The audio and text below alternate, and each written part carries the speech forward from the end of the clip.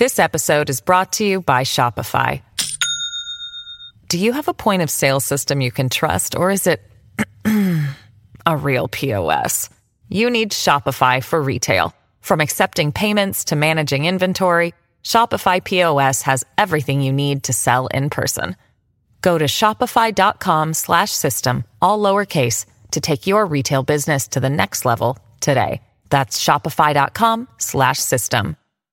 One semester of law school. One semester of criminal justice. Two experts. I'm Kristen Caruso. I'm Brandy Egan. Let's go to court.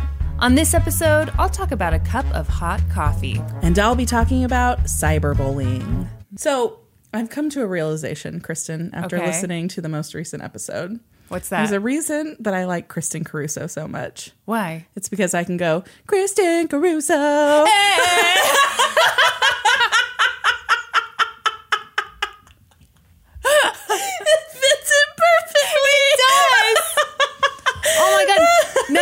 Now I wish I could remember more words. But he says his name in like every song. For those of you that don't know, that would be Jason Derulo, who usually does that. Now I'm going to think of that every time I say your name. Great. Maybe I'll always sing your name to you. How about that? Ooh, change it back. I made a terrible mistake. I did not anticipate, but it sounded vaguely like Jason Derulo. No, my sister and I talked today, and I think my grandma's really going to love it that I've taken Norman's last name. Finally, after 5+ years of marriage. It only took me 5 years to really make this decision. Commit. Yeah, before I was kind of loosey-goosey. But you know, there's studies about that. Yeah. That people think that if you don't change your last name to your husband's, then that means you're less committed to the marriage. Yeah. And it's true, because I've had my foot out the door this whole time. All right, let's jump on in here. Okay. Last episode, we had a 47-minute intro. I know, it was too much. Ridiculous. Too much. It was me being sad, and I'm sorry. And it was ironically right after we got a tweet about how we don't do a bunch of bullshit at the beginning. We just get into the episode. Yeah. So we're very sorry about that. You know what? We should just shut up. Okay, jump into it. Okay. Right off the bat, most of this information, i.e. like the entire first portion of it, comes from an article by Steve Pokin. Sorry. For the St. Louis Post-Dispatch. I know it's pronounced Pokin because he has a column called Poking Around. No! Good for you, Stephen. Embrace it. Megan Meyer was beyond excited. She'd logged on to her MySpace page to find a friend request from a boy. Mom, look at him, Tina Meyer recalls her daughter saying. Yeah, he's cute, Tina told her daughter. Do you know who he is? No, but look at him. He's hot. Please, can I add him? His name was Josh Evans.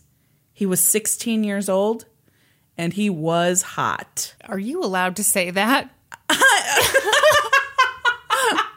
This is that's directly from the article. It was not an opinion of mine. Okay, I've actually not seen a picture of Josh Evans. So. Okay, but Stephen Pokin thinks Josh Evans is hot.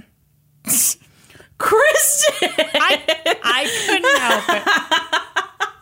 I almost missed it, but then you had that look on your face over there.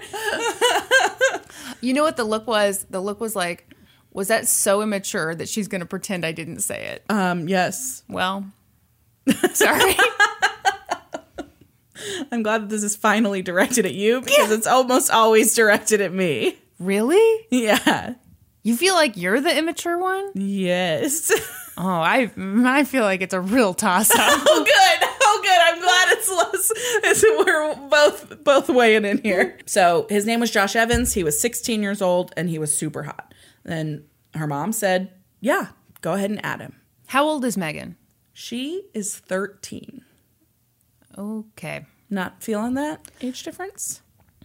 I'm kind of weirded out, if I may. Weirded out by this whole thing. I don't feel like I ever asked my mom if someone was hot. Okay, so what we'll learn is that Megan's internet activity was very closely monitored. So she wasn't allowed to log on by herself. Her mom was always present with her. So that's the reason for that conversation. Okay, that's interesting to hear because I would think that if you were that concerned about you wouldn't let her be friends with a 16-year-old boy who she doesn't know. Yeah, that seems.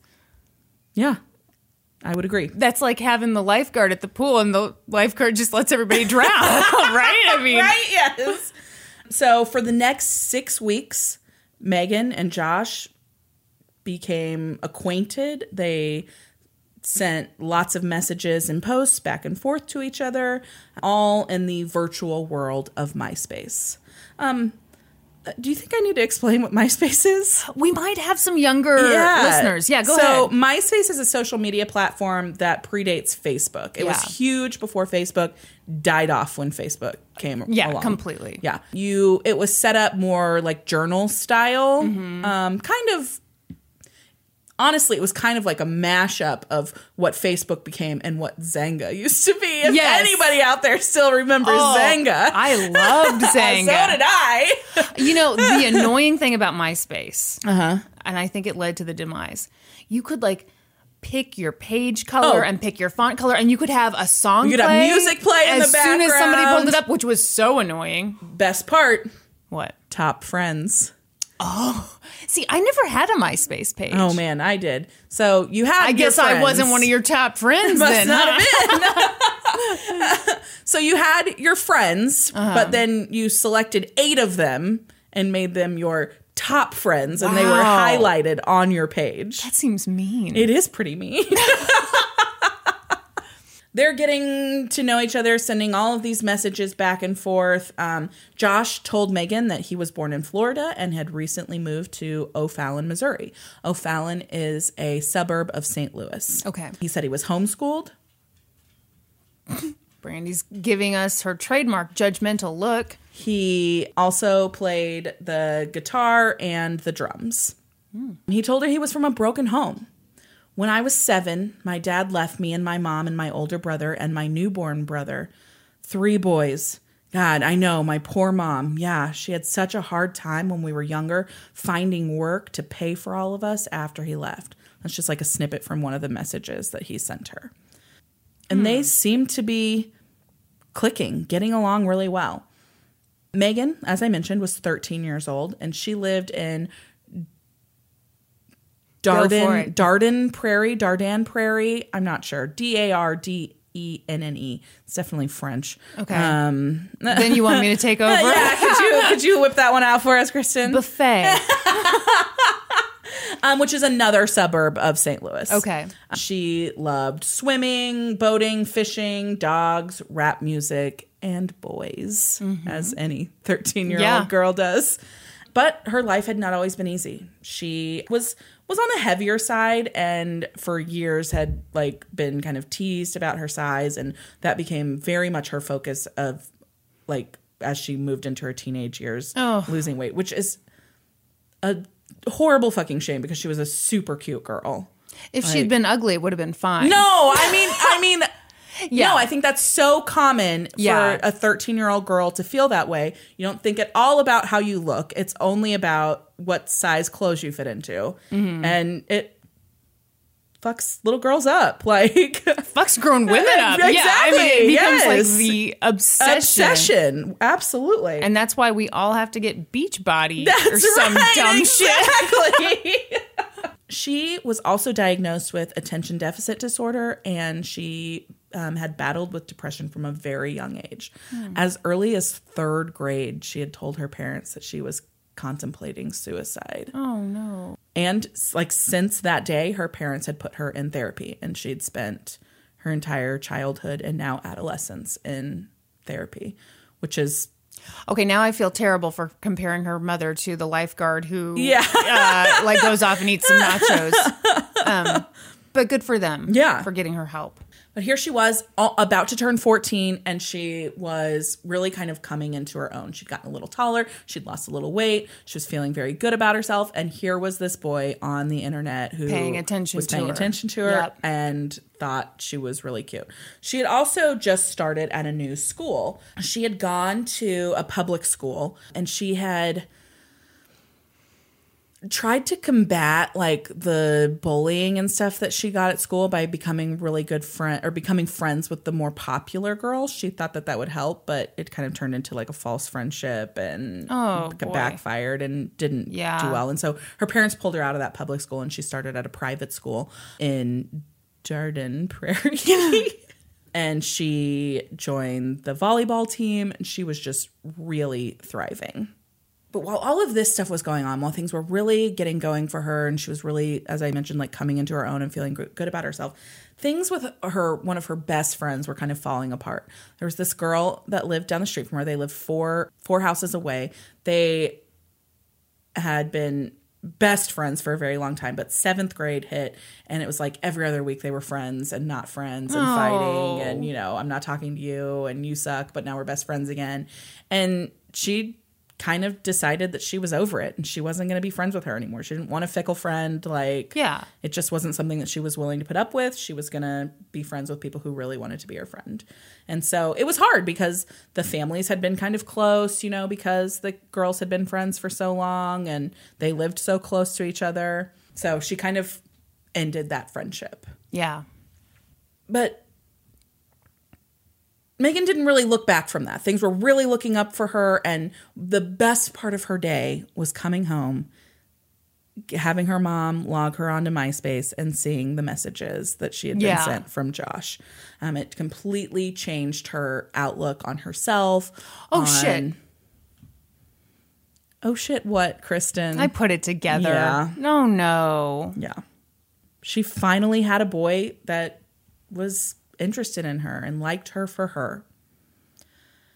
But Tina, Megan's mom, started to think things were a little bit odd. Mm-hmm. Josh never asked for Megan's phone number. They never talked on the phone. And when Megan asked for Josh's, he said he didn't have a cell phone. And okay, I made a face at that, but in this time period, that's not crazy. Yeah. So I haven't really given you the exact. Well, you told me MySpace. It's 2006. Yeah. So, yeah. So he said he didn't have a cell phone, and he said that his mother had a cell phone, but they didn't yet have a landline where they were at because they just relocated to O'Fallon, remember? From Florida.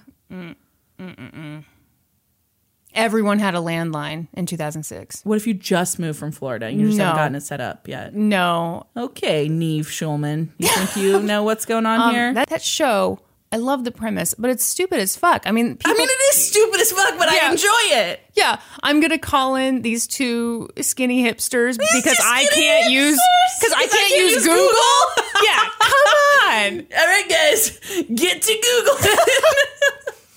Google. I would love that job though. Oh, you say that you're in this relationship with a supermodel, but they don't have FaceTime, they don't have a webcam, they don't have anything. Okay. Anyway. Continue. Anyway. Oh, I'm sorry. I didn't realize that you were having an intimate relationship with that man. For the record, I'm definitely not. Well, she thinks she is. I mean, they talked a lot on we MySpace. Text all the time. And it's weird. His camera is broken on his phone. He can't FaceTime. Oh, Brandy, this is tough. This is devastating. His voice is way more high-pitched than I thought it would be. Does it sound like me? Tina's like starting to get like kind of a weird vibe. She thinks something's maybe going on here. It's a little bit odd, but she's like, what's the harm in it? They're just talking on MySpace. It's making Megan feel good about herself. It is what it is. Mm-hmm. And then on Sunday, October 15th, 2006, Megan got a weird message from Josh. It said, I don't know if I want to be friends with you anymore because I've heard that you're not very nice to your friends. Mm. And Megan was like shocked by this. And she was like frantic. This boy that she was completely emotionally invested in. Yeah. Was talking about cutting off their only form of communication. Yeah. And she messaged back and was like, what are you talking about? Megan's mom like made her get off of MySpace that day without getting a response back, which probably was just devastating. You to know her. there were tears that day. Yeah. They had actually so the reason that Megan's activity was monitored so closely on the internet was because she had gotten into a little bit of trouble with it before. She and her friend friend who's now posing as a dude. Yeah. Oh, really? Yeah, that's what I figured out like 10 minutes ago. So she and this friend, the girl down the street that she had been best friends with, they had started a fake MySpace account one time. And then no kidding. Tina had found out about it, and she found out that they weren't even allowed to have one until they were 14 by the MySpace rules. Yes. And so it had just become kind of a thing like, okay, they shut it down at that point. When she became, like when she was about to turn 14, they let her start up another account, but it was going to be very heavily monitored. Right. So she sends back this message to Josh that night, and she has to get off before he responds. And so the whole next day, Monday, October 16th, it's like already like kind of a dreary day. It's cold, it's rainy, and she's like found herself in like an emo music video because all she can think of is what is going on with this boy that I thought was super into me. Like this came out of nowhere. Brandy, give us the song. It's 2006. It's a sad day. What song was she listening to? I don't know. What song do you think she's listening to? Oh boy. I'm thinking some Dashboard Confessional. Oh, definitely some Dashboard Confessional. Yep. Absolutely. Speaking of, we're going to Dashboard Confessional this summer. Yeah. 100%. Yeah. Yes. Boulevardia, you, me, will be there. Yes. And I gotta say, I am selfish. I am wrong. I am right. I swear I'm right. I swear I knew it all along. And I am dang. Okay, we gotta stop. This is like the second episode in a row where we've busted out. Yes. Maybe more than might be. We're very sorry. Sincere apologies. Yes. But we couldn't not do the Humpty song last time. We actually did 2 songs last. We did? Yeah, because I accidentally quoted Eminem. Well, if you'll recall. That's on you.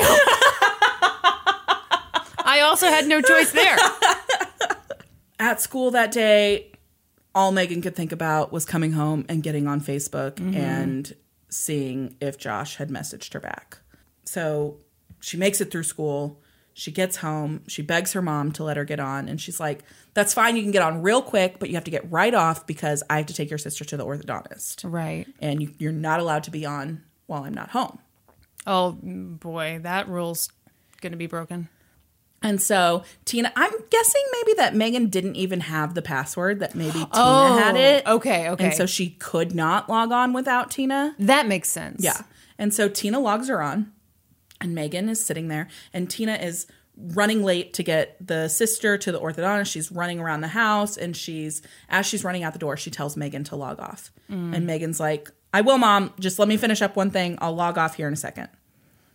And so Tina ran out the door without verifying that Megan got off of MySpace. Right. But when she got to the orthodontist's office, she realized what she'd done. And she called and said, Megan, did you sign off? And Megan is hysterical. She's crying. She's so upset. And she said, no, Mom, they're all being so mean to me.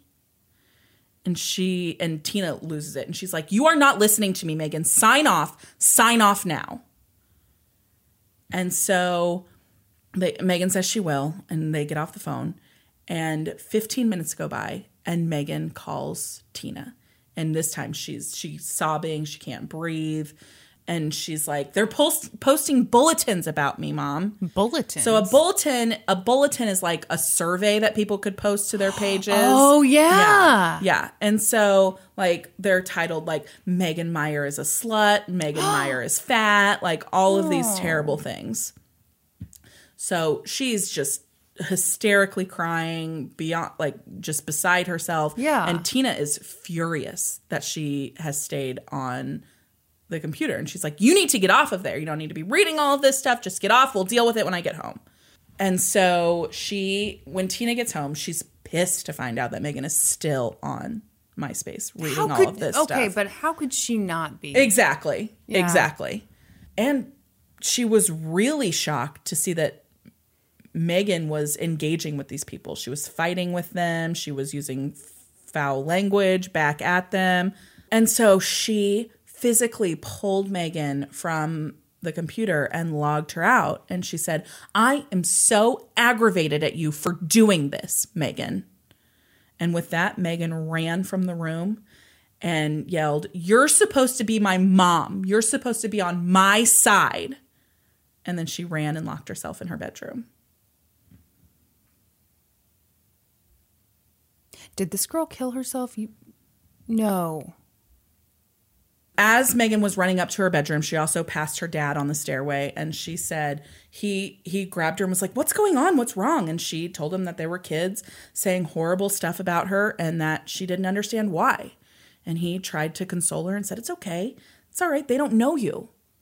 Mm-hmm. Obviously, if someone would say terrible things about you, they don't know you, and that's fine. You don't need to put any weight in what people you don't even know are saying about you. But it did little to console her. And like I said, she ran up to her room and she locked herself in. And then Ron and Tina were in the kitchen talking about what had gone on about the MySpace. They talked about just disabling her page altogether, reducing her access, whatever. 20 minutes went by and they were standing in the kitchen, and all of a sudden, Tina froze. She said that she just had this god-awful feeling that something had happened. No. She ran to Megan's bedroom. No. And Megan had hung herself in her closet. Oh. Yep. Oh, God. It's horrible. Yeah. Horrible. Megan Meier died the following day, 3 weeks before her 14th birthday. Oh, my God. On the day that Megan died, Ron, her father, opened up his daughter's MySpace account and read through the messages that she had gotten, including what he believed was the final message, the one that pushed her over the edge. So there's some question about this because some of the messages were able to be retrieved during an investigation and some of them were not. And this particular message was not able to be retrieved. So Ron is the only one other than Megan who is believed to have read this message. Mm-hmm. But it was from Josh, and it said, everybody in O'Fallon knows how you are. You're a bad person, and everybody hates you. Have a shitty rest of your life. The world would be a better place without you. Oh. So Megan's parents believe that is the last message that she received before she ran to her bedroom and made the decision to take her own life. Yeah. In the weeks after Megan's death, her parents saw grief counselors. They went to parents after loss of suicide meetings. They got support and help. They also tried to reach out to Josh Evans to let him know the power of words. Mm-hmm. But they had a tough time, didn't they? Oddly, his MySpace account had been deleted. Mm-hmm. In the days after Megan's death, the Meyers went down the street to comfort the family of the girl who had once been Megan's best friend. And the families came together and they said, yes, even though they had had their ups and downs, ultimately the girls had been friends for a long time and Megan had valued their friendship.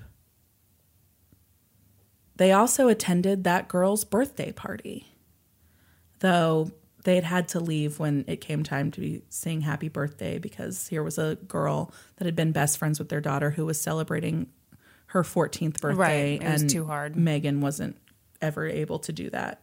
They went to several celebrations that family hosted. They even stored Christmas gifts for them so that the kids wouldn't find them, including a foosball table that was a surprise Christmas present. They stored it in their basement so that the kids of that family wouldn't find it. Yeah. And then 6 weeks after Megan's death, on a Saturday morning, a different neighbor, we'll call this neighbor B. Okay. At the time that this article was published, the first neighbors were not named to protect their daughter. Okay. And so we'll get to that. But right now, the first family is neighbor family A, and this is neighbor family B. Okay.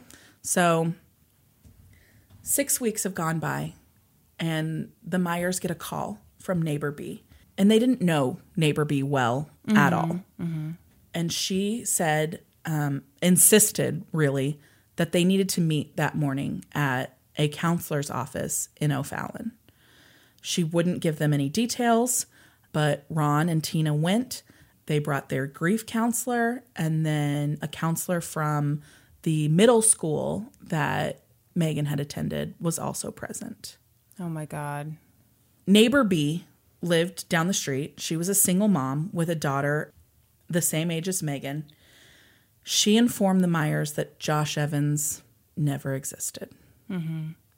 She told them that Josh Evans was created by adults. What? A family on their block.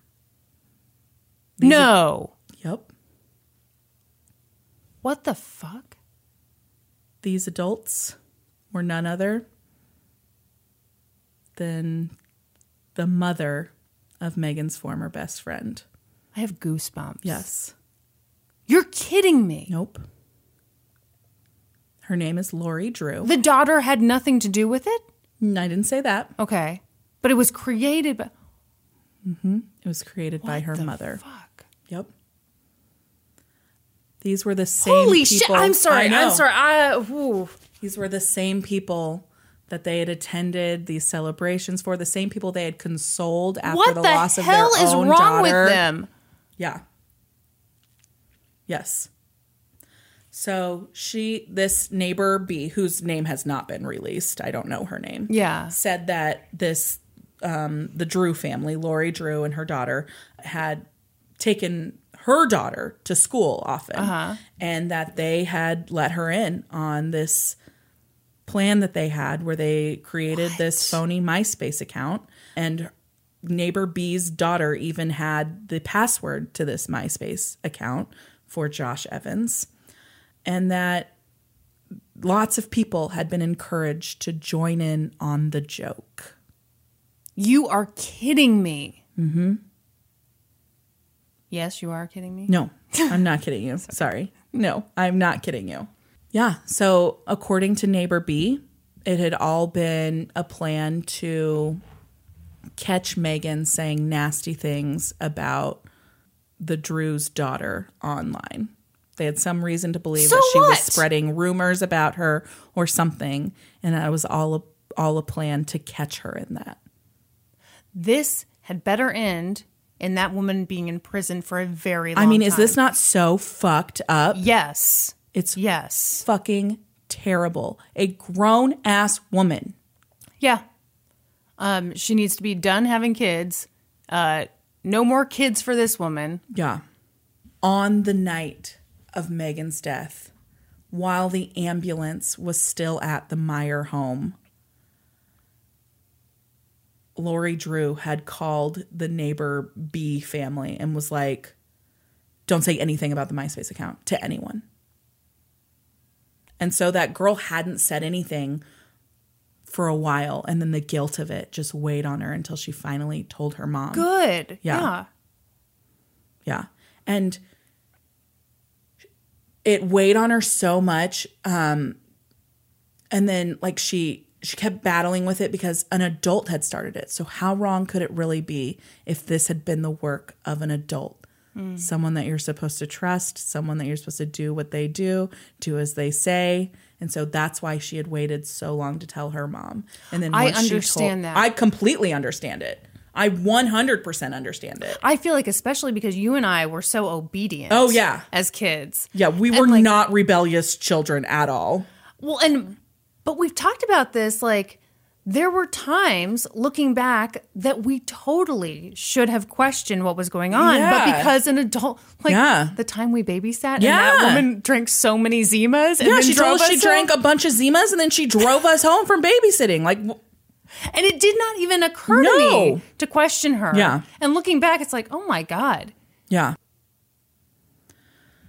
So the Meyers are obviously devastated by this news. They immediately went home and they destroyed the foosball table that they were they were storing for them.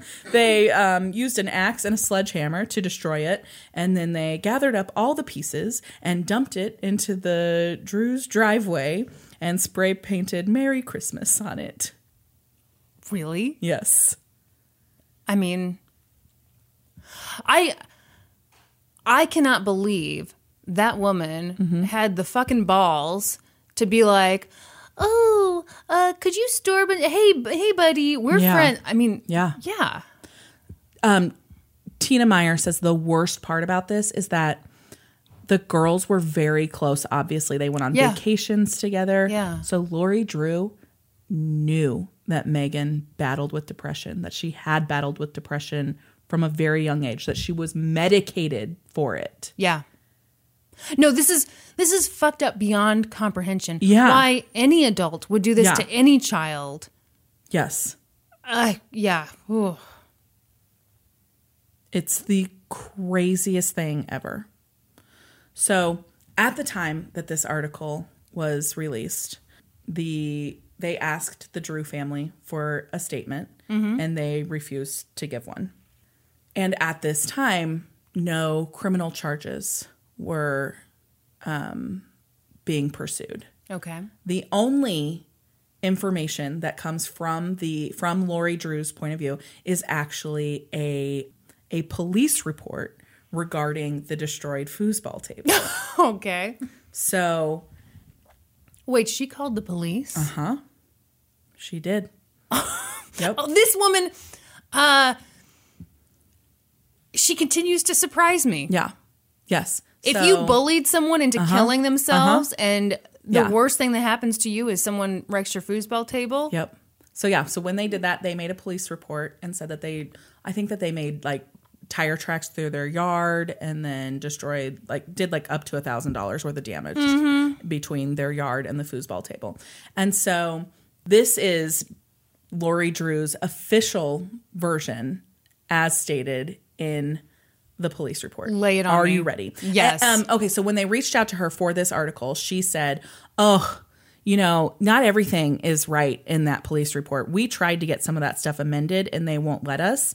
And so Mr. Pokin here reached out to the police department and they said there is no record of anyone ever contacting the police department and attempting to alter the report. So, well, and I'm sorry, but what would be incorrect? You'll see in a minute. Oh, okay. Yeah, she gives a lot of information in this police report. Good.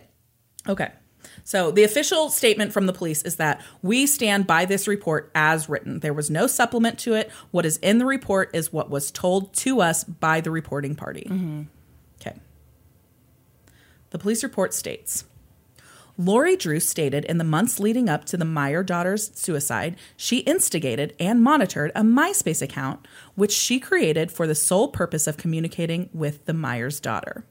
Lori said she, with the help of a temporary employee named Redacted, constructed a profile of a good-looking male on MySpace in order to find out what Megan, the Meyer's daughter, was saying online about her daughter. Lori explained the communication between the fake male profile and Megan was aimed at gaining Megan's confidence and finding out what Megan felt about her daughter and other people. Lori stated that she, her daughter, and the temporary employee all typed, read, and monitored the communication between the fake male profile and Megan. According to Lori, somehow other MySpace users were able to access the fake male profile. Somehow? Mm-hmm. Yeah. And Megan soon found out that she had been duped. Lori stated that she knew arguments had broken out between Megan and others on MySpace and that she felt this incident contributed to Megan's suicide. But she did not feel as guilty because at the funeral she found out that Megan had tried to commit suicide before. Okay. Can you believe all of that stuff is in an official police report? And so they got all that information and they let her just walk out the door? What law did she break?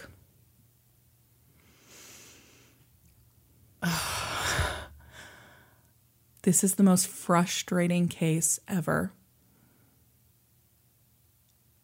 Are you about... What are you about to say? So, the authorities in O'Fallon or Darden Prairie or whichever city this took place in continued to investigate this. But they did not have a charge to fit the crime.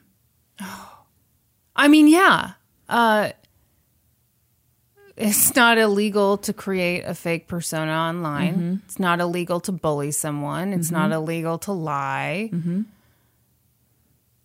Yeah, the authorities in an everyday situation. Yeah, the authorities said, I don't know that anybody can sit down and say, this is why this young girl took her life. Yeah, because it's not like that Michelle Carter case you did. Yep. Where she really talked him through the suicide. Yeah. Whereas that's not what happened here. Mm-hmm. So, no, at that time, no charges were filed against Lori Drew. They just could not find a charge to match the situation. And so this article came out. It made international news. Steve Pokin says he had no idea, but that this became the biggest story of his career. Yeah, it was I can translated see why. into different languages all across the globe. It's so horrifying and so frustrating. He also said that the lead up to this article coming out was the most difficult time of his entire career as a journalist because he had to tell Tina no on two things. And it was the hardest thing to do So, 2 days before the article came out, he met with Tina Meyer to get a picture of Megan for the article. Right.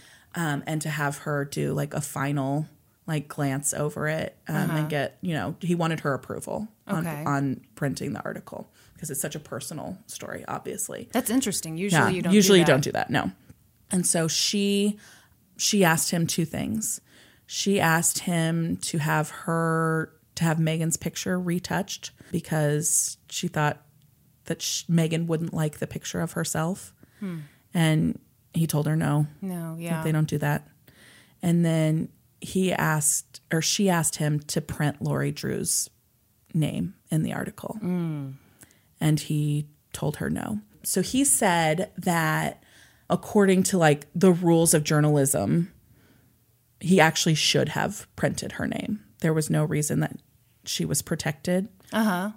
But he personally felt the need to protect her daughter. Oh. Because it would have been very easy to find out who her daughter was and for her to receive the fallout of this making international news. That's very interesting. What do you think about that? I mean, journalist. I don't agree with that decision. You would have printed her name? I mean, if you're going by the rule, the rule is you don't print sexual assault victims' names. And just off the top of my head, I feel like that's really the only rule when it comes to who you name and who you don't name. Yeah. I totally get where he's coming from. And I know that I'm sure there were times when I bent rules like that just because I was worried about somebody. Yeah. Yeah. Yeah. I don't agree with him, though. So what happens now? No charges are filed. The Drews end up moving away because people were plastering their neighborhood with signs. People knew. People knew who they were. Yes. The Tina and Ron Meyer ended up getting divorced. It was not something that they could. Yeah. They made it through, which is super common after the loss of a child, especially under crazy circumstances like this. As Tina blamed herself horribly. And good God, I might cut the part where I called her a bad lifeguard. That's fine. Yeah, that's really terrible. And so they thought about taking, civil action against them, filing a civil lawsuit against them. And they decided that wasn't worth their time. They weren't going to waste their time doing that. Instead, Tina diverted her focus to taking steps to make sure that if somebody did this again, it would break a law. That is so smart. Mm-hmm. I love that. Yeah. Because what are you really going to get from these people? Yeah. Best case scenario, you get, Mm-hmm. Yeah. $10,000. Exactly. I don't know how much I don't know that you get anything. Yeah. And so she started a foundation in her daughter's name and really worked on, and is still working on to this day, getting the word out about what happened, about cyberbullying, and try to get some legislation made and that would make this a crime. Mm-hmm. So that's where it ended in St. Louis. But as I said, this made international news. Right. And so in California, some lawyers read this article, looked into this thing, and were like, no, this is a fucking crime. As in it's an existing crime? It is. Hold on, let me think. Okay. So on this MySpace page, you said they put up surveys and lies about her and all that. So libel? Nope. Okay. Fraud? Kind of. Okay. They said that it was a breach of the MySpace terms of service. You're kidding me. Nope. And so in May of 2008, Lori Drew was indicted in federal court in California on 4 charges relating to the violation of the terms of service agreement for MySpace. That's amazing. So it was able to be filed in California because MySpace is located in California. Was, rest in peace. R.I.P. And so, so here she is thinking she's gotten off scot-free. And all of a sudden, she's indicted on 4 felonies. 4 felony counts. Oh my God, I love it. You cannot talk fast enough. I want to know everything. It's kind of complicated. Yeah. And it sucks. It's boring. But basically they said by her pretending to be somebody else when she agreed to that MySpace agreement, that meant that she violated it. Right. And so it went to trial. To a jury trial. Oh. Yeah. And the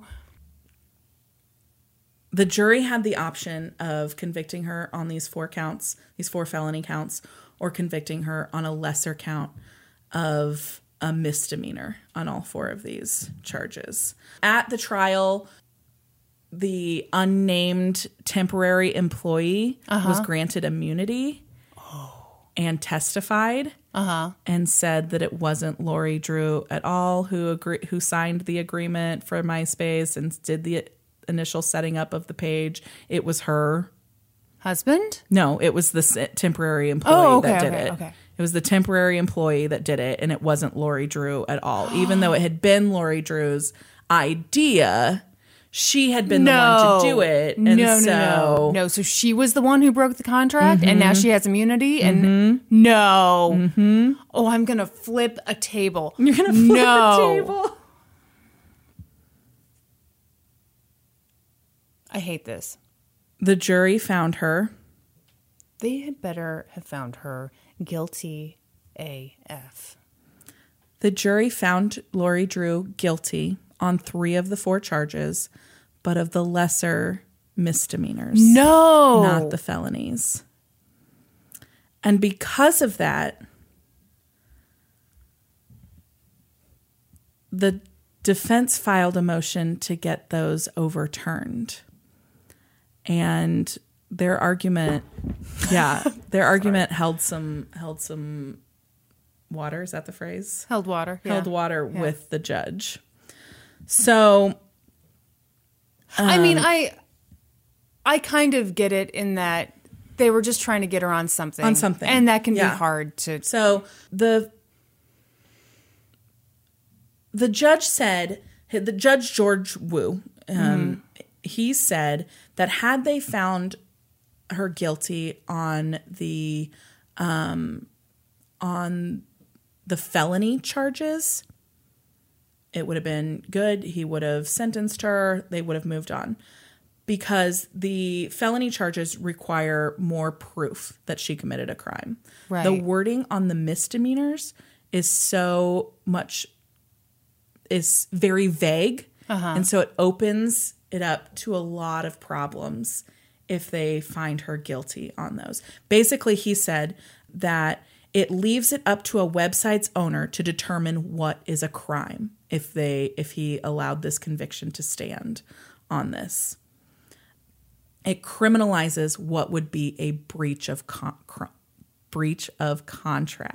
Okay. And so he overturned her convictions. Because of the precedent that it could set. Oh. Yep. There's like the prosecutor and the judge argued in court for 45 minutes about this motion. Wow. And Tina Meyer got up and left the courtroom in the middle of it. She couldn't handle it. Ultimately, Lori Drew was completely acquitted of any wrongdoing.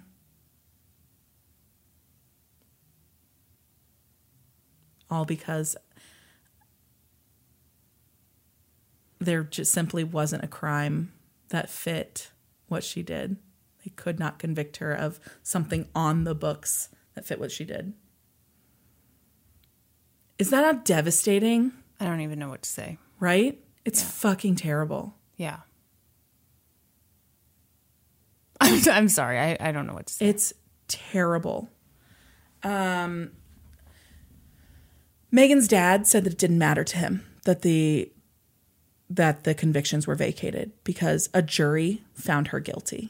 And that was the right decision. She would have faced up to a year in prison. It wouldn't have been anything crazy. I see where he's coming from with that he said it's enough for him. Oh, well, I disagree. It would not have been enough for me. I admire that's enough for him. But I do imagine that there would be some comfort in knowing that a jury of your peers was that lady did something terrible. Yep. So she's just out there living her best life. Got nothing, not even a slap on the wrist for it. I mean, she made international news. She had to completely relocate and try and, I'm sure nobody knows who she is. Yeah, but I'm sure she has a new name now. I'm sure she probably does. Yeah. Josh Evans. Yeah, probably. Yeah. That's the most frustrating case. That's the most infuriating case you've ever done. So infuriating. I hate Gets that. away with. And so, to my knowledge, at this time, there has not been any legislation that has passed, but Tina Meyer is still working on it. I just think that would be so Missouri hard. legislators did actually amend the harassment laws in their state to include penalties for bullying. Okay. And that was approved in May of 2008, but there's still a lot of gray area and stuff. And so they're making advancements, but there was a bill introduced to Congress in 2009 that would set a federal definition for cyberbullying, but it didn't advance. It got turned down or whatever. So, yep, that's the worst case I've ever covered. I think it's fucking so infuriating. Sad. Yeah. So sad. Yeah. You know what's funny? And I wish I had said this in the moment. When you said the thing about Josh saying, "Oh, my dad left us when we were little. My poor mom raising 3 kids." I thought no 16-year-old boy talks like that. Yeah. Well, and I think no kid. That's an adult. It is an adult. It was an adult, as it turns out. Yeah. Well, it was an adult, and at the very least, I hope her sock falls off her heel every time she takes a step, and she has to walk with wadded up socks in her shoes for the rest of her life. Brandy, keep it civil, okay? I can't imagine going on with my life and after doing I hope that. every time she gets her shower to the exact right temperature and gets in, someone flushes a toilet and it goes scalding hot on her. I hope that every time she's in a public restroom, the automatic toilet flushes while she's down on it. Yeah. How about that? How about that? And she gets trapped in there for an hour? An hour. Yeah. Every time. I hope that every time she orders an iced tea, it's like that tea I had in Newbern. And she poops in a Bed Bath & Beyond bag. That's what I hope. That is my hope for Lori Drew. Okay. Stamped it. Best wishes. Yes. Best wishes to you. Okay. I have to pee. Pee. That was amazing. Frustrating. Horrible, but amazing. Hey, it's Kaylee Cuoco for Priceline. Ready to go to your happy place for a happy price? Well, why didn't you say so? Just download the Priceline app right now and save up to 60% on hotels. So whether it's Cousin Kevin's Kazoo Concert in Kansas City, go Kevin, or Becky's Bachelorette Bash in Bermuda, you never have to miss a trip ever again. So download the Priceline app today. Your savings are waiting. Go to your happy place for a happy price. Go to your happy price, Priceline. As humans, we're naturally driven by the search for better. But when it comes to hiring, the best way to search for a candidate isn't to search at all. Don't search, match with Indeed. When I was looking to hire someone, it was so slow and overwhelming.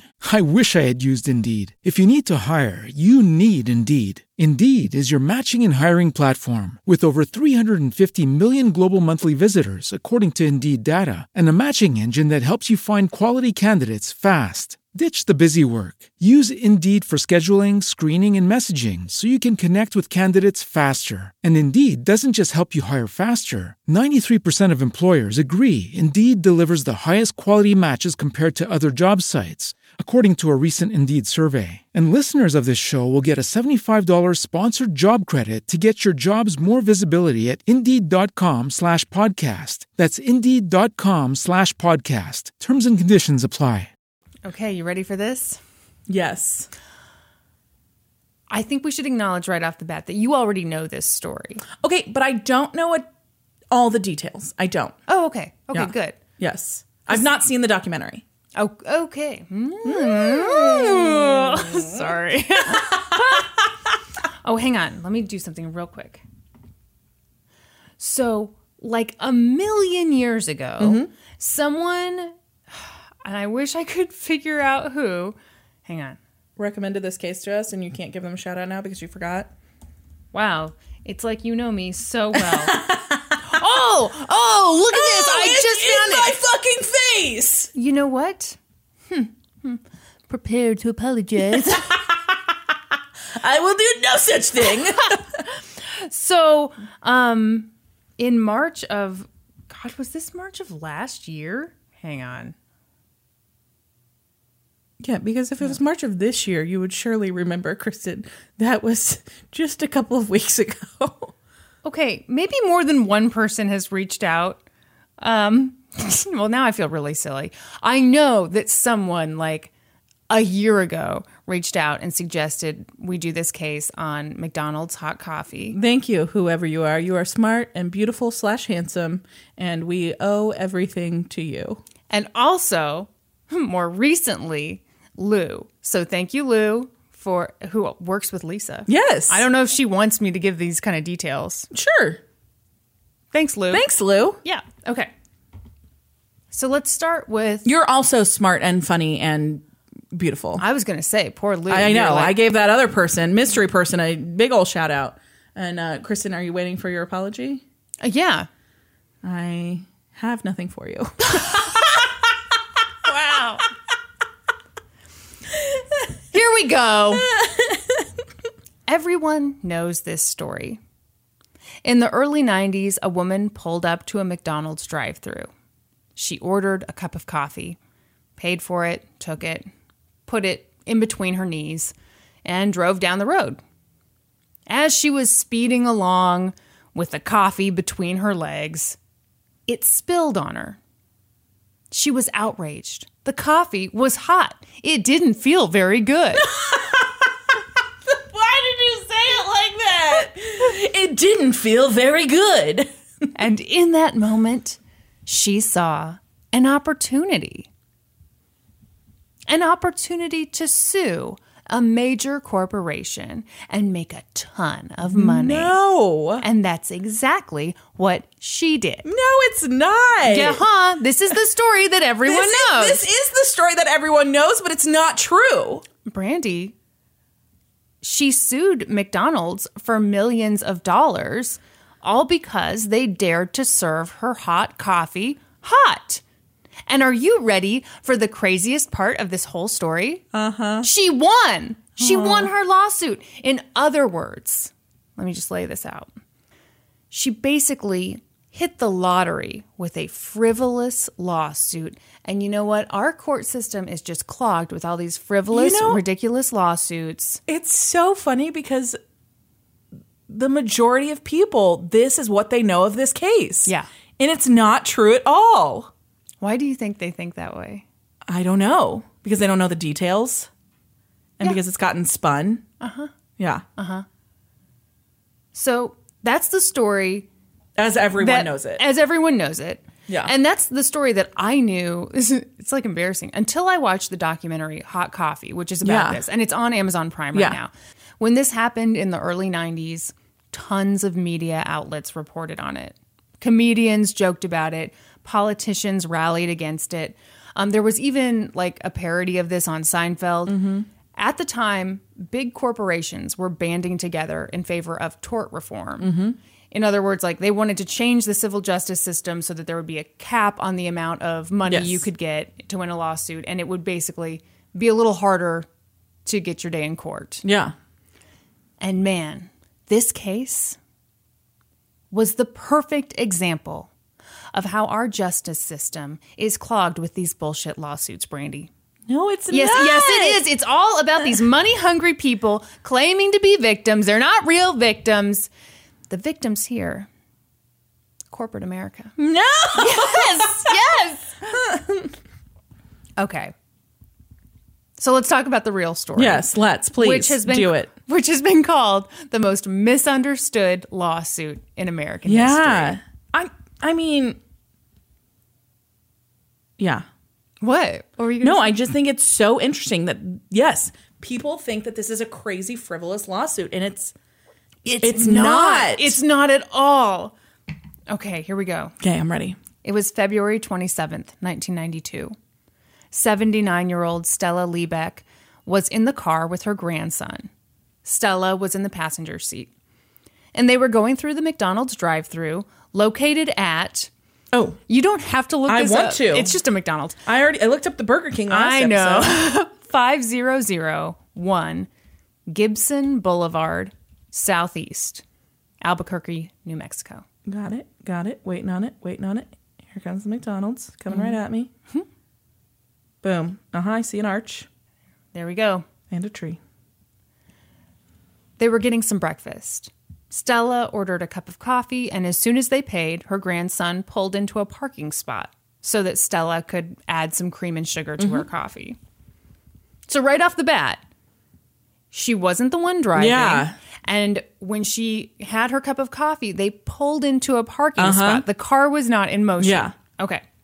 So they were driving a 1989 Ford Probe, and it didn't have cup holders, and all the surfaces were slanted. So she couldn't just set it on the dash. Yeah. So Stella put the coffee between her knees, and she took the lid off. Mm-hmm. As she did that, the coffee spilled onto her lap. Mm-hmm. And that sounds like, oh, geez, that sucks. No, this coffee was crazy hot. McDonald's required its franchisees to serve coffee at a temperature range between 180 and 190 degrees Fahrenheit. Wow. Yeah, that's really fucking hot. well said. Yes. That's too fucking hot. Yeah, you can't drink it. No. You can't drink it. So It's only a few degrees below boiling. Yeah. Yeah.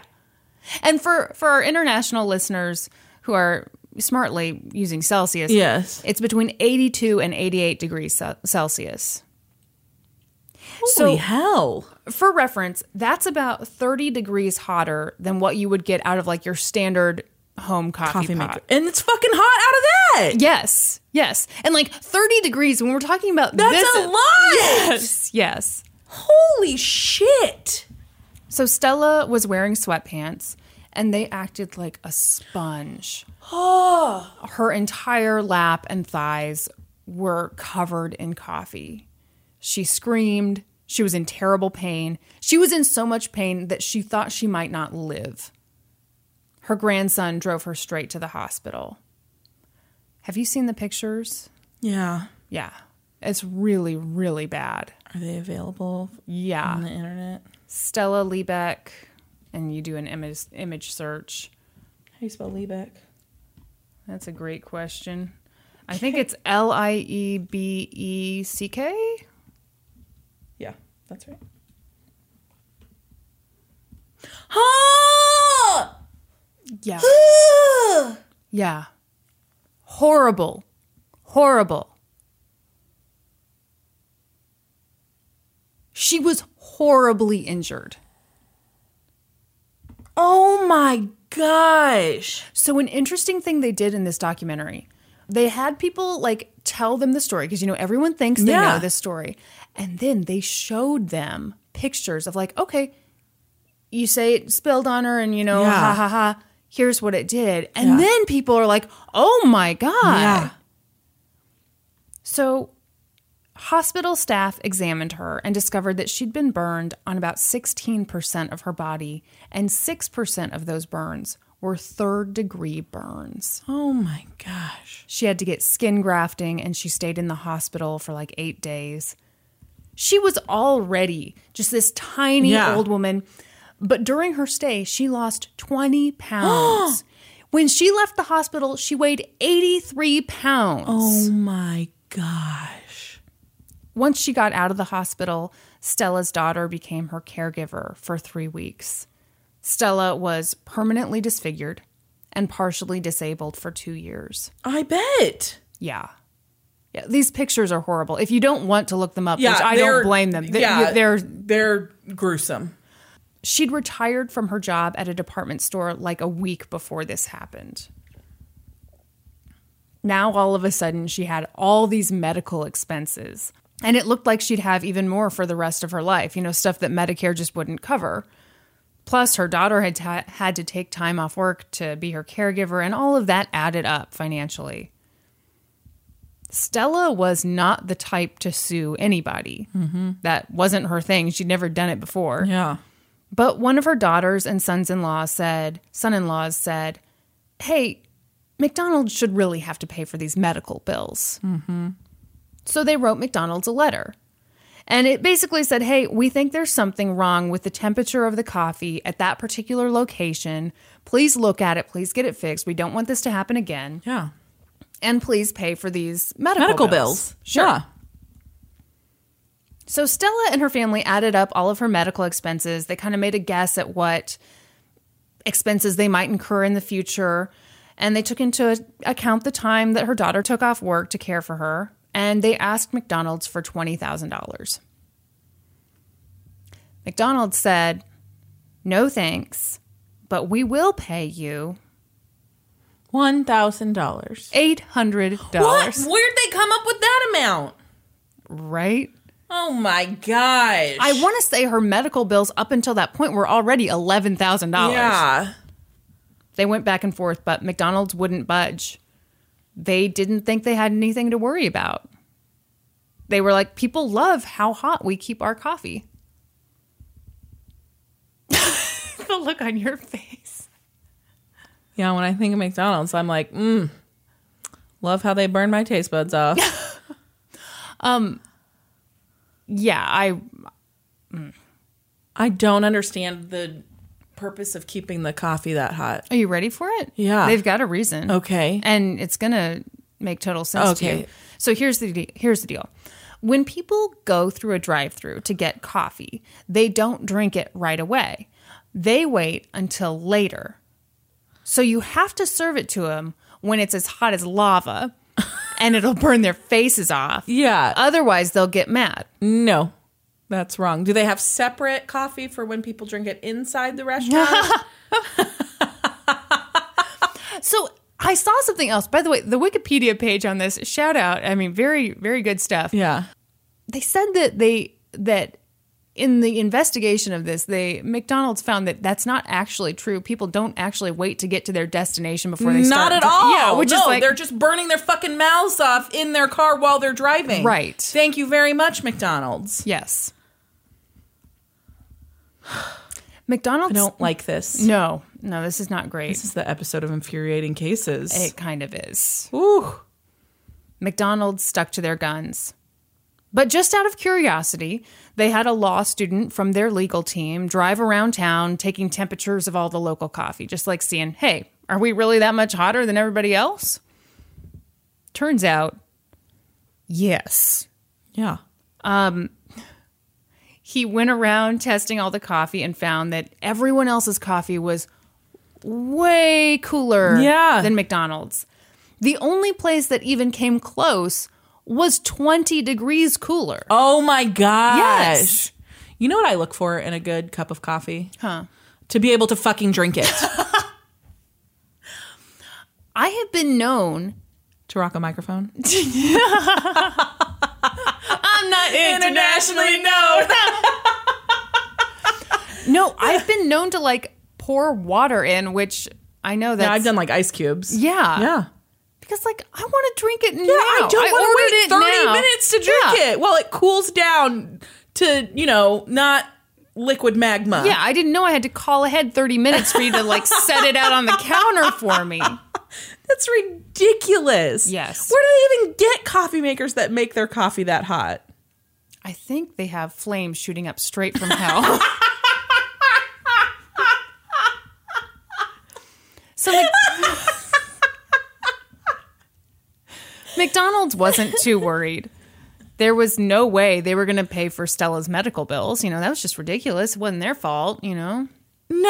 Yep, Brandy. They need to pay them. Poor innocent McDonald. Sorry, Peanut is sighing. Peanut is upset with this case, too. Yeah, well, this is a very upsetting episode. It is. It's a very special episode of Let's Go to Court. You'll be pissed at the end of it. They ought to be pissed right now. I know. At this point, Stella realized that she needed to hire an attorney. So she hired Reed Morgan. Reed had actually had a client in the 80s who'd been burned by McDonald's coffee. So he came at this with guns blazing. Mm-hmm. He was like, forget $20,000. We're suing you guys for gross negligence. Yeah. Your coffee was unreasonably dangerous and defectively manufactured. Yes. But I like that. But he said, we will settle for $90,000. Mm-hmm. McDonald's said, let's go to court. Well, they said no first. Oh. I'm so sorry. I feel like you gave me like a wink winker. I know I did. I wasn't trying to fake you out, but I totally faked you out. So Reed kept working the case. Second episode in a row where I've said it by myself. I'm trying to do serious damage to your confidence. It's working.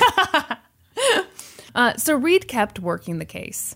And the more he learned, the more confident he became. He offered to settle again, but this time he's like, we'll settle for $300,000. Mm-hmm. They're like, wait, we'll do the 90,000. Can we go back to 20,000? So at this point, Judge Robert Scott intervened and said, hey, I'm sending you guys to mediation. Mm-hmm. So they met with a mediator who was a retired judge, and the judge looked things over and said, yeah, McDonald's, you messed up here. Yeah, your coffee is crazy hot. I think a jury will say that you owe Stella $225,000. So my recommendation is that you pay that. Yeah. And McDonald's was like, no! Very good. You got it that time. They felt certain that a jury would be on their side. No. Yes. Show them those pictures and they'll be like, she is the CEO of McDonald's now. That's how this works. Yes. No, see, now listen to their side, okay? Stella contributed to her injuries. She was, she put that cup between her knees. Does it say you can't do that? Well, I mean, they're not going to list everything you can't do with it. Like, don't put it on your head. Don't put it, like, on your shoulder, like a little parrot. She also contributed to her injuries by not immediately taking off her clothes. Oh, okay. She was supposed to strip naked in the McDonald's parking lot? In front of her grandson? Yeah. The thing is, like, I'm sure that her grandson was plenty traumatized without her taking her clothes off. Well, the thing I imagine is, I'm sure she did actually do that, but as we'll learn more later on in the trial about how quickly you can get a third-degree burn. I bet it's super fucking fast. Yeah, you'd basically have to and even roadrunner your way out of your sweatpants. And my fucking lashes, man. Oh, me too. Oh, my beautiful long lashes. They become quite a hazard today. I keep my fucking eyes open. No, even if like once you get the burn inflicting liquid off, the skin continues to burn. Yeah. Yeah, it's not like, oh, I'm all better now. Yeah. Oopsies, that sucked for a second. No. This is dumb. Okay, let's move forward. Well, you're not Fuck done. McDonald's. No, you're not done. I guess they're not going to sponsor us. You're gonna change your mind real quick here. Okay. Was not the coffee's fault. Stella's age was really a factor here because she had old skin, and old skin is thinner and more easily injured than young skin. Oh my gosh. That's their real argument? Well, these are all factors for why they thought a jury would be totally on their side. No. Well, no. Clearly, you're the outlier, Brandy. So they went to trial. McDonald's was super confident, and so was the general public. Everyone thought this trial was stupid. Yeah. The media latched onto this story, and it spread like wildfire. This frivolous lawsuit, yes. The more it spread, the less detailed it became. People didn't hear about how badly Stella was injured. They didn't hear about, well, I repeated that line in my How badly she was injured. That's right. They didn't hear how badly she was injured. They didn't hear about the extent of her injuries and how bad they were. Or how much it just sucked to be injured, where she was injured. Are you guys getting this? I'm worried they're not getting it. If you're not getting it, look up the fucking pictures. Instead, they just heard about a woman who was suing a major restaurant for serving coffee exactly the way people like to drink it. Boiling fucking hot. Mm-hmm. To outsiders, she seemed money-hungry and ridiculous. Even some members of the jury were like, why the hell are we here for this? The jury foreman later said that he wasn't convinced as to why I needed to be there to settle a coffee spill. Mm-hmm. Until he saw the pictures. Yeah. But on August 8th, 1994, the trial got underway. In court, Reed had a fairly simple argument. The coffee that McDonald's serves is way too hot. Yeah! He put Stella on the stand, and one of the questions he asked her was, have you ever sued anyone before? And she said no. Reed wanted to show that Stella was just a regular person. I didn't even really want to sue them now. I just wanted them to pay for my medical bills. Right.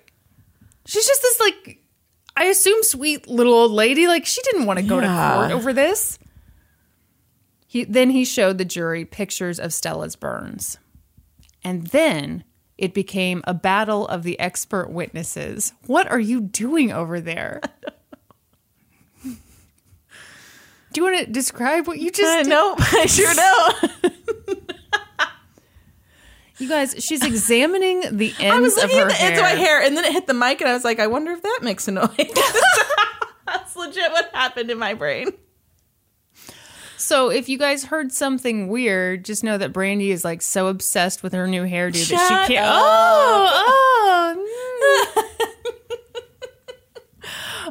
Let's see here. Before I was rudely interrupted. Okay, so it's the battle of the expert witnesses. Did they make the jury taste liquid that is as hot as the McDonald's coffee was? No.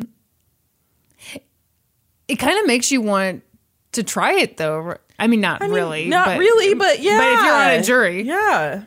So McDonald's brought a scientist to the stand who said that any coffee hotter than 130 degrees could cause third-degree burns. So in other words, it didn't matter that McDonald's coffee was way hotter than that. Because, anything over 130, it's going to cause some trouble. No. Yeah.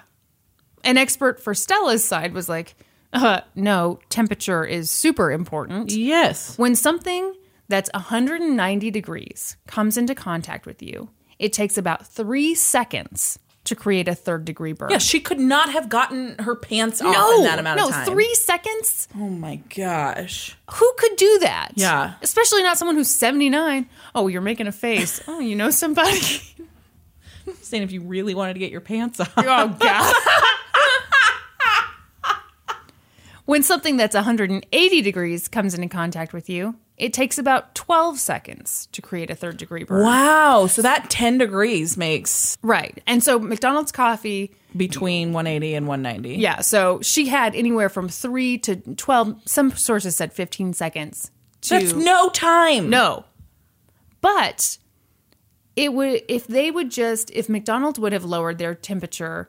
their coffee temperature to 160 degrees, it would take about 20 seconds to create a third-degree burn. So Stella's legal team really jumped on this point, and they were like, if McDonald's had lowered the temperature of their coffee to 160, that might have given Stella enough time to get that coffee off of her skin. Instead, she only had 3 to 12 seconds. Ironically, some of the most damaging testimony against McDonald's came from their own experts? Yep. Wow. Well, there came from their own quality control manager. Wow. So get this. Christopher Appleton testified, and he had to admit that McDonald's knew that its coffee had a history of causing serious burns. Yeah. So Stella's legal team pressed him, and they were like, okay, so this is an established problem. Yeah. Are you going to warn customers that they might get burned by your coffee? Are you going to change the way you do it? Are you going to do anything differently? Nah. Exactly. Yeah, he was like, no. His exact quote is, there are more serious dangers in restaurants. Which, like, dude, I bet there are, but that doesn't... That's okay. Yeah. That's the most ridiculous argument. Brandy, I'm only going to safeguard myself against the most dangerous things. That's right. Everything else, I don't care. It's just fair game. Yep.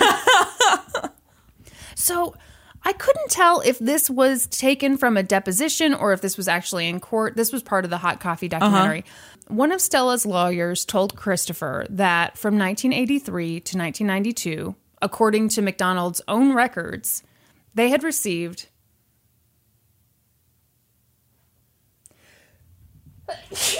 Oh, God. Oh, God, I'm so sorry. That was so wet. Oh, God. I'm sorry. Oh, no. It's like someone dumped a kiddie pool onto my shoulder. You can't even look.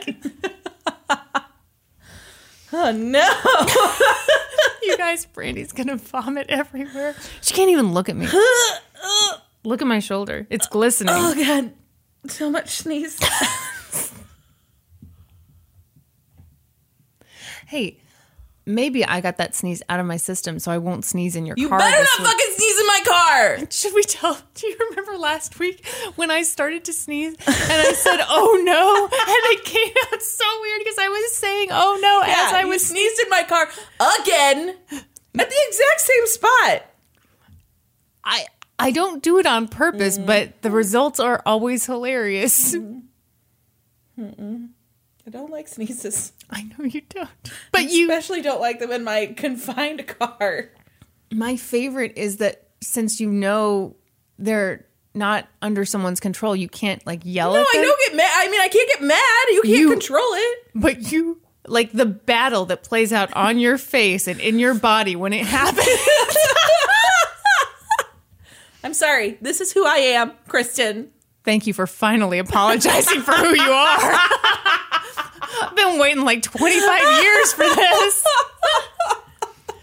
One of Stella's lawyers told Christopher that from 1983 to 1992, according to McDonald's own records, they had received more than 700 complaints from customers who'd been burned by their hot beverages. Holy shit, did you just hear my stomach? That was your stomach? That was my legit stomach. Thought there was an earthquake. You know, you tried to warn me that we needed to start recording earlier because we were never going to get to lunch. And episode over. Sorry, guys. Podcast adjourned.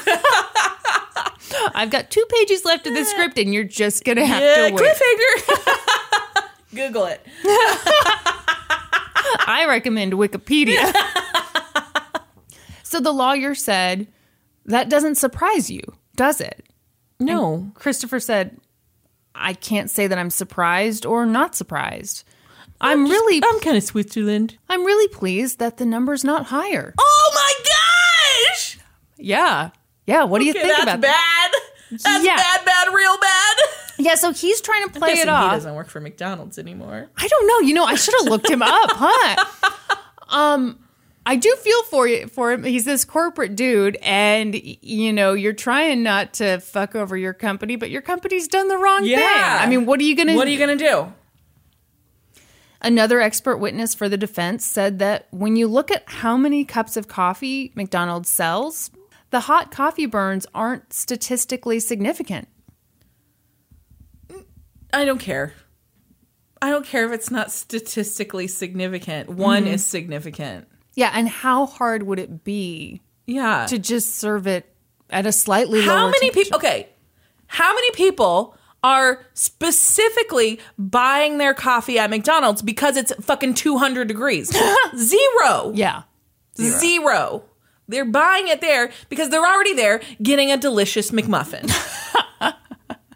I think you're right. Yes. No one goes to McDonald's No one's going for to coffee. McDonald's just specifically to get their amazing coffee. No. That's never happened in the history of time. No! Tracy Jenks was one of the attorneys representing McDonald's. McMuffin sounds pretty good right now. I had one today. You did? So, what kind do you get? Do you get an egg McMuffin? You get a sausage McMuffin? well, I got the McGriddle. Oh. Sorry. Didn't mean to offend you. No, I had a dental appointment this morning, and I was like starving.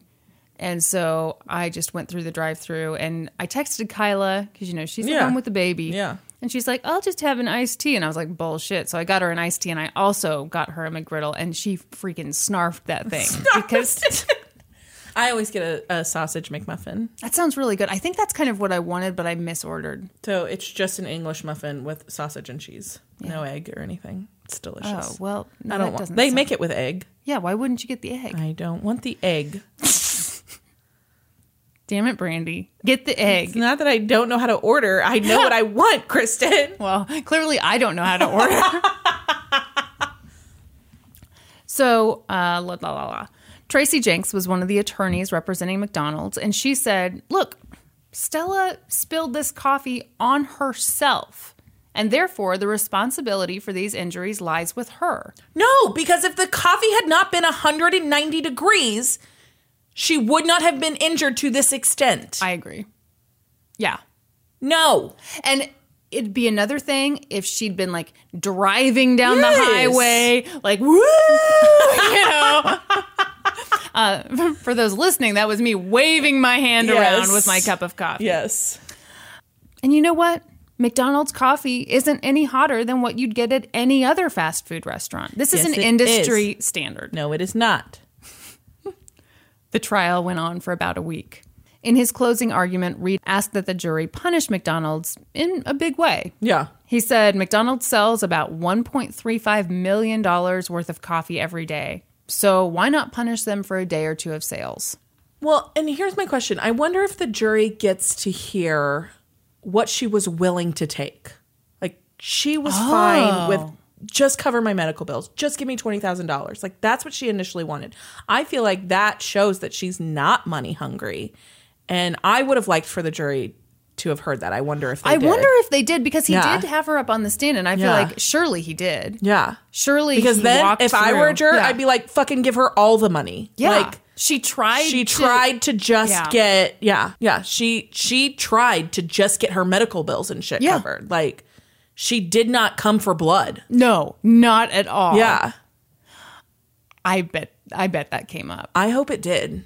The jury of 6 men and 6 women went into deliberation for 4 hours. There was a lot that they agreed on. They were shocked by how indifferent McDonald seemed about this whole issue. Before the trial, maybe a few of them thought this case seemed silly, but after hearing about Stella's injuries and hearing all the testimony, they were on her side. So it's funny. There have been a lot of interviews with these jurors afterward. And that part that you reacted to, where they were like, it's not statistically significant. They were just like, oh my God, you've got to be kidding me. Yeah, this is not a number. This is a person that this happened to one person, that's bad. It's too many times. Yeah. Yes. And like, frankly, it's just too easy to spill coffee on yourself. And what, you've got 3 seconds before you get a 3rd-degree burn, potentially? Ridiculous. Yeah. They decided that even though McDonald's coffee cups did have a warning on them, the warning wasn't enough. Yeah. It wasn't big enough. It wasn't significant enough, which I totally agree. Mm-hmm. Yeah, you assume something's going to be hot. You don't assume coffee is hot. You boiling. do not assume, that it's practically boiling. Yeah. They argued back and forth for a while and eventually agreed that McDonald's was 80% responsible for what happened and Stella was 20% responsible. Okay. Because she was the one who spilled it, technically. Mm-hmm.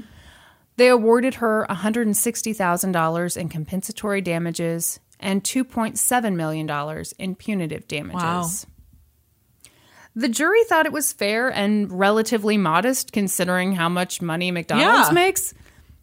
As soon as the verdict came out, local media picked up on the story. And then the Associated Press picked up the story. And from there, it went everywhere. Mm-hmm. This story became international news. Mm-hmm. But as it spread, the New York Times has gone back and done a retro report on what happened and what went wrong with this whole thing. And they talk about how one element is that as a story spreads, and this happens with all stories, the word count shrinks. Yeah. Because people, if you're not local to it, you don't care as much about all the details. So all of a sudden, all of this key context goes missing. Mm-hmm. So very few people got to read about how this was an ongoing issue at McDonald's, and they didn't hear about how the jury reached their decision. They just heard about some woman spills coffee and gets $1 million. Yeah. Gets millions of dollars. Yeah. That's exactly what happens. The judge ended up reducing the punitive damages to $650,000. Really? Eventually, Stella settled with McDonald's. Her settlement is confidential, but it is believed to be less than $500,000. No, Stella. Yeah. I wanted her to get all the money. Yeah. I wanted them to change it to Stella's. Instead of McDonald's. I get it. I get it. Yeah, it wasn't difficult. You didn't react like I thought you might. Oh, Stella! Very good. Did you come up with that ahead of time somehow?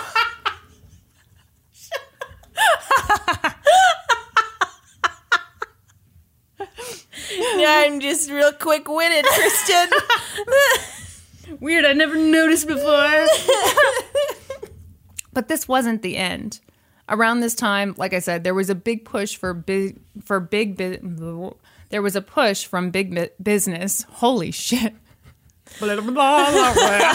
We need to feed her. She's breaking down. There was a push from big business for tort reform. They wanted legislation that would put a cap on damages. And this McDonald's case was like their poster child. Mm-hmm. Which I hate. Yeah.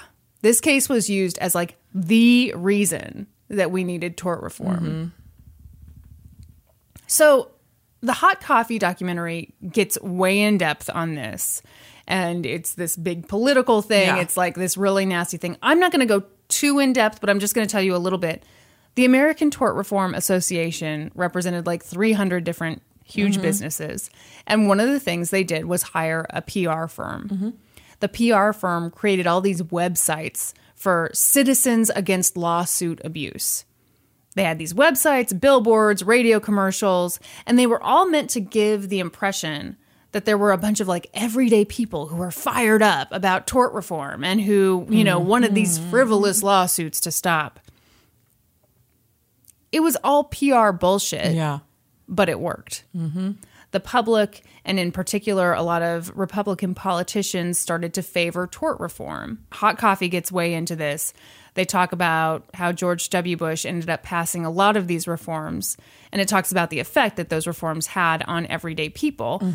According to Stella's family, the insane public fury over her lawsuit was really hard on her. I'm sure. Yeah, I mean, because nobody is getting the details. And even the big stuff, like, oh, she got millions of dollars. No, she didn't. She didn't at all. She got mean letters from people. She was talked about like she was some greedy, awful person. Stella passed away in 2004 when she was 91 years old. Wow. Thanks to the lawsuit, McDonald's coffee is now served 10 degrees cooler than it was before. I feel like that's not enough cooler. Yeah. And that's... Wow. That's the horrifying real story. The real story, the McDonald's coffee lawsuit. That was... Ugh. Poor Stella. Yeah, no kidding. That tort reform stuff is super interesting to me because, like, did you listen to Dr. Death podcast? I listened to a couple episodes. Okay. I didn't get all the way. So they talk about tort reform in it because it was a really big thing in Texas, tort reform for medical malpractice lawsuits. Right. And they've capped it at like $250,000, which is fucking nothing. Yeah. And so lawyers won't even take medical malpractice suits in Texas because of it, basically. Who the fuck is that protecting? Okay, so it's interesting you bring up Texas because in Hot Coffee, they talk about Karl Rove was really big on this because of his own business interests. And then, of course, he was paired up with George W. Bush. You know, he came up through Texas. Yeah. Yeah. So people who are in favor of it, you know, their argument is sometimes that like, oh, it scares people out of the medical profession. Oh, we want doctors to be able to be doctors without, you know, these crazy... But $250,000 it's not even enough to cover your legal fees, really. It's an arbitrary number that does not take into account how someone has been wronged. Yeah. Seriously, if you guys, if you like podcasts, which you listen to ours, but this is not, it's not a comedy podcast. Dr. Death is not. It's very good, but it's about medical malpractice, and people were maimed by this doctor. Yeah. And nothing they could do about it. There's nothing you can do about it. Yeah. Yeah, I think tort reform, from the way I understand it, is just a scam. It protects big business. It protects big business, yeah. It doesn't protect everyday people. No. Ooh. Yeah. Ooh. We don't usually get this fired up on our podcast. We're both angry and hungry. Ooh. Kind of gassy. You got show notes? I got a show note. I have nothing. You go ahead. So a lawsuit was filed today. Okay. In Texas. Against the Houston Astros. And clearly this woman does not listen to the podcast, or she would know better. What's going on? This woman says that her finger was shattered by a T-shirt cannon at the Astros game, and she sued them for more than $1 million. Okay, what lawyer did she find who hasn't looked up the case law on this stuff? You can't do that. Yes. Can't do it. Yeah, and the Astros are like, sorry, lady, like, we're still going to do the T-shirt cannon. Obviously, we can't talk about this lawsuit while it's going on, but don't worry, fans. T-shirt cannon still coming right at you. Like, yeah, no, this is like so and how the established. fuck are you trying to catch that t-shirt if it's shattering your finger? Okay, well, I will say I can't catch anything, so I would probably be the one to shatter a finger. But it'd be your own fucking fault. You don't. Yeah. I mean, that's just like there are certain risks you take when you go out in public, when you go to a baseball game. Yep. Yeah. Sorry. Yeah. I don't think we're really sorry. I don't think we are either. And if you have no idea what we're talking about, please reference episode. It was the one where Norman was on. Yeah, I feel like it's episode 22, but let's see. How do you remember this stuff? It is episode 22. How do you do this? I don't know. Food lawsuits with the gaming historian, episode 22. I don't know why that's in there, Kristen. It's just in there. Stuck in that brain. That's amazing to me that you can remember the number. I legit have no idea why I can remember it. Okay. So. Okay. There you go. I'm as amazed as you are. And as impressed. Yeah, but clearly that woman has not listened to that episode and does not know the baseball rule. Yeah. So. Gosh, we could have saved her some trouble. We sure could have. Watch. She'll take the stand in her own defense. No, this will get thrown out because it's so stupid. It's going to get thrown out for sure. Yeah. It'll definitely get thrown out.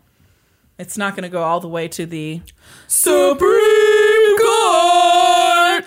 Fun fact. What? That's the origin of that episode. Yes, it is. Yeah, because oh my god, I forgot. I do remember that Norman was like blown away that after the case went to the appellate court, it then went to the Supreme Court. He was shocked. And you and I were like, no, that's the natural progression. You mean after a small and a medium? Oh no. Oh shit. He's storming in here. Okay, to be fair, I did not take one semester of law school. I did not have one semester of criminal justice. So no, I did not know that. I learned something new. Sorry for getting excited about learning. We accept your apology. Yes. Don't let it happen again. I'm sorry for getting excited about learning. Two more quick things. Okay. First, someone asked us on Instagram where the origin of Podcast Adjourned comes from. Podcast Adjourned comes from. And so this is what I told them, and I'm fact-checking with you. Okay. That we just accidentally said it at the end of the episode when we were trying to figure out how to end it, right? We were just spitballing and And it was so brilliant. We just kept it. Yeah, that was episode 1. Yeah. And and we had not talked at all about how to end the episode. Yeah, we hadn't planned a lot of things. We did not. If you're just, I mean, we've gotten considerably better than that since then, I think.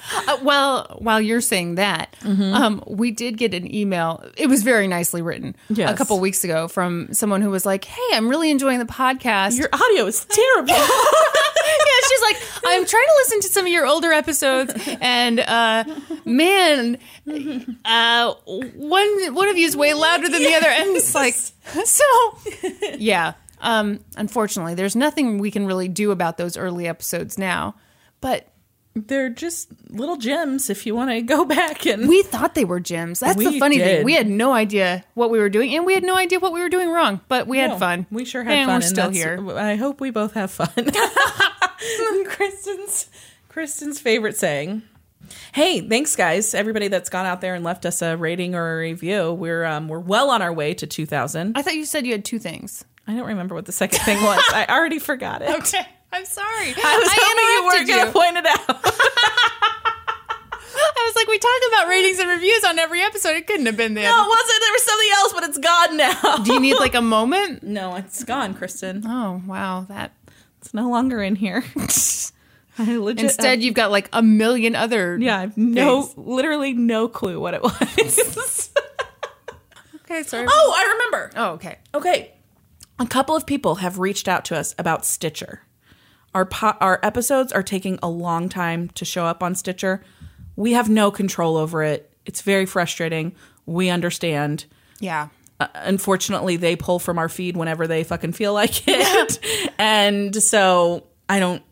You know, I've been thinking about this because I've gotten frustrated too. Sometimes the episodes don't. Yeah. Well, I'm going to look into it more. Yeah, we'll do some research into this. One thing I can tell you guys for sure. We upload every Wednesday. Yes. Every single Wednesday. We've never missed it. Watch, now we'll miss next week. But no, we never miss an upload. So if it's Wednesday and whatever app you're using isn't on there, like we have uploaded it. So you can always go to our website and listen there. It's kind of a pain in the ass, but oh, don't say that. It's wonderful to go to our website. Okay. our website is cute, but it is a pain in the ass to listen to the episode through our website. Yeah. And then also, I think it's always in iTunes right away. Yeah. If you listen through that. And then I believe it's available through the Google Play Store as well. Yeah. So good backups if you're having trouble with whatever podcast app you're using. And we will look into it on our end and see if there's anything we can do to help it. Yeah. So stop messaging us about it. No, I'm just kidding. Please send us all the messages. We love them. Yeah, we do. We love them. Yes. So make sure you find us on Facebook, Instagram, Twitter, MySpace, YouTube, Zanga, Reddit. Find us all of those places.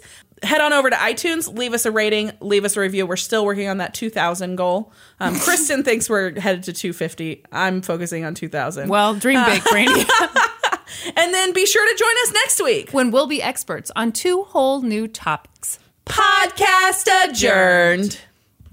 And now for a note about our process. I read a bunch of stuff, then regurgitate it all back up in my very limited vocabulary. And I copy and paste from the best sources on the web, and sometimes Wikipedia. So we owe a huge thank you to the real experts. For this episode, I got my info from the documentary Hot Coffee, the Wall Street Journal, the New York Times Retro Report, and Wikipedia.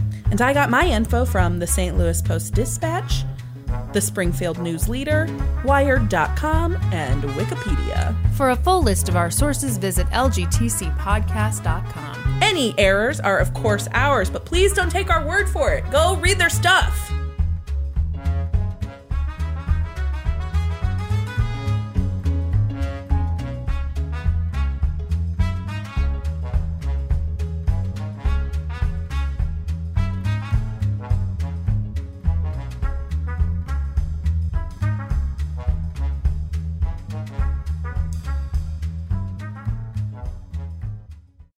As humans, we're naturally driven by the search for better. But when it comes to hiring, the best way to search for a candidate isn't to search at all. Don't search, match with Indeed. When I was looking to hire someone, it was so slow and overwhelming. I wish I had used Indeed. If you need to hire, you need Indeed. Indeed is your matching and hiring platform with over 350 million global monthly visitors, according to Indeed data, and a matching engine that helps you find quality candidates fast. Ditch the busy work. Use Indeed for scheduling, screening, and messaging so you can connect with candidates faster. And Indeed doesn't just help you hire faster. 93% of employers agree Indeed delivers the highest quality matches compared to other job sites, according to a recent Indeed survey. And listeners of this show will get a $75 sponsored job credit to get your jobs more visibility at Indeed.com/podcast. That's Indeed.com/podcast. Terms and conditions apply. With LinkedIn Jobs, we tap into a network of more than 1 billion professionals to help you find quality professionals quickly and easily for any role you need. Marketing wizards? Found them. Software engineers? Found. That project manager I could never seem to hire? And found. LinkedIn Jobs quickly matches your roles with candidates with the right skills and experience. In fact, 86% of small businesses get a qualified candidate within 24 hours. Post your first job for free and get started at linkedin.com/spoken. That's linkedin.com/spoken. Terms and conditions apply. As humans, we're naturally driven by the search for better. But when it comes to hiring, the best way to search for a candidate isn't to search at all. Don't search, match with Indeed. When I was looking to hire someone, it was so slow and overwhelming. I wish I had used Indeed. If you need to hire, you need Indeed. Indeed is your matching and hiring platform with over 350 million global monthly visitors, according to Indeed data, and a matching engine that helps you find quality candidates fast. Ditch the busy work. Use Indeed for scheduling, screening, and messaging so you can connect with candidates faster. And Indeed doesn't just help you hire faster. 93% of employers agree Indeed delivers the highest quality matches compared to other job sites, according to a recent Indeed survey. And listeners of this show will get a $75 sponsored job credit to get your jobs more visibility at Indeed.com/podcast. That's Indeed.com/podcast. Terms and conditions apply.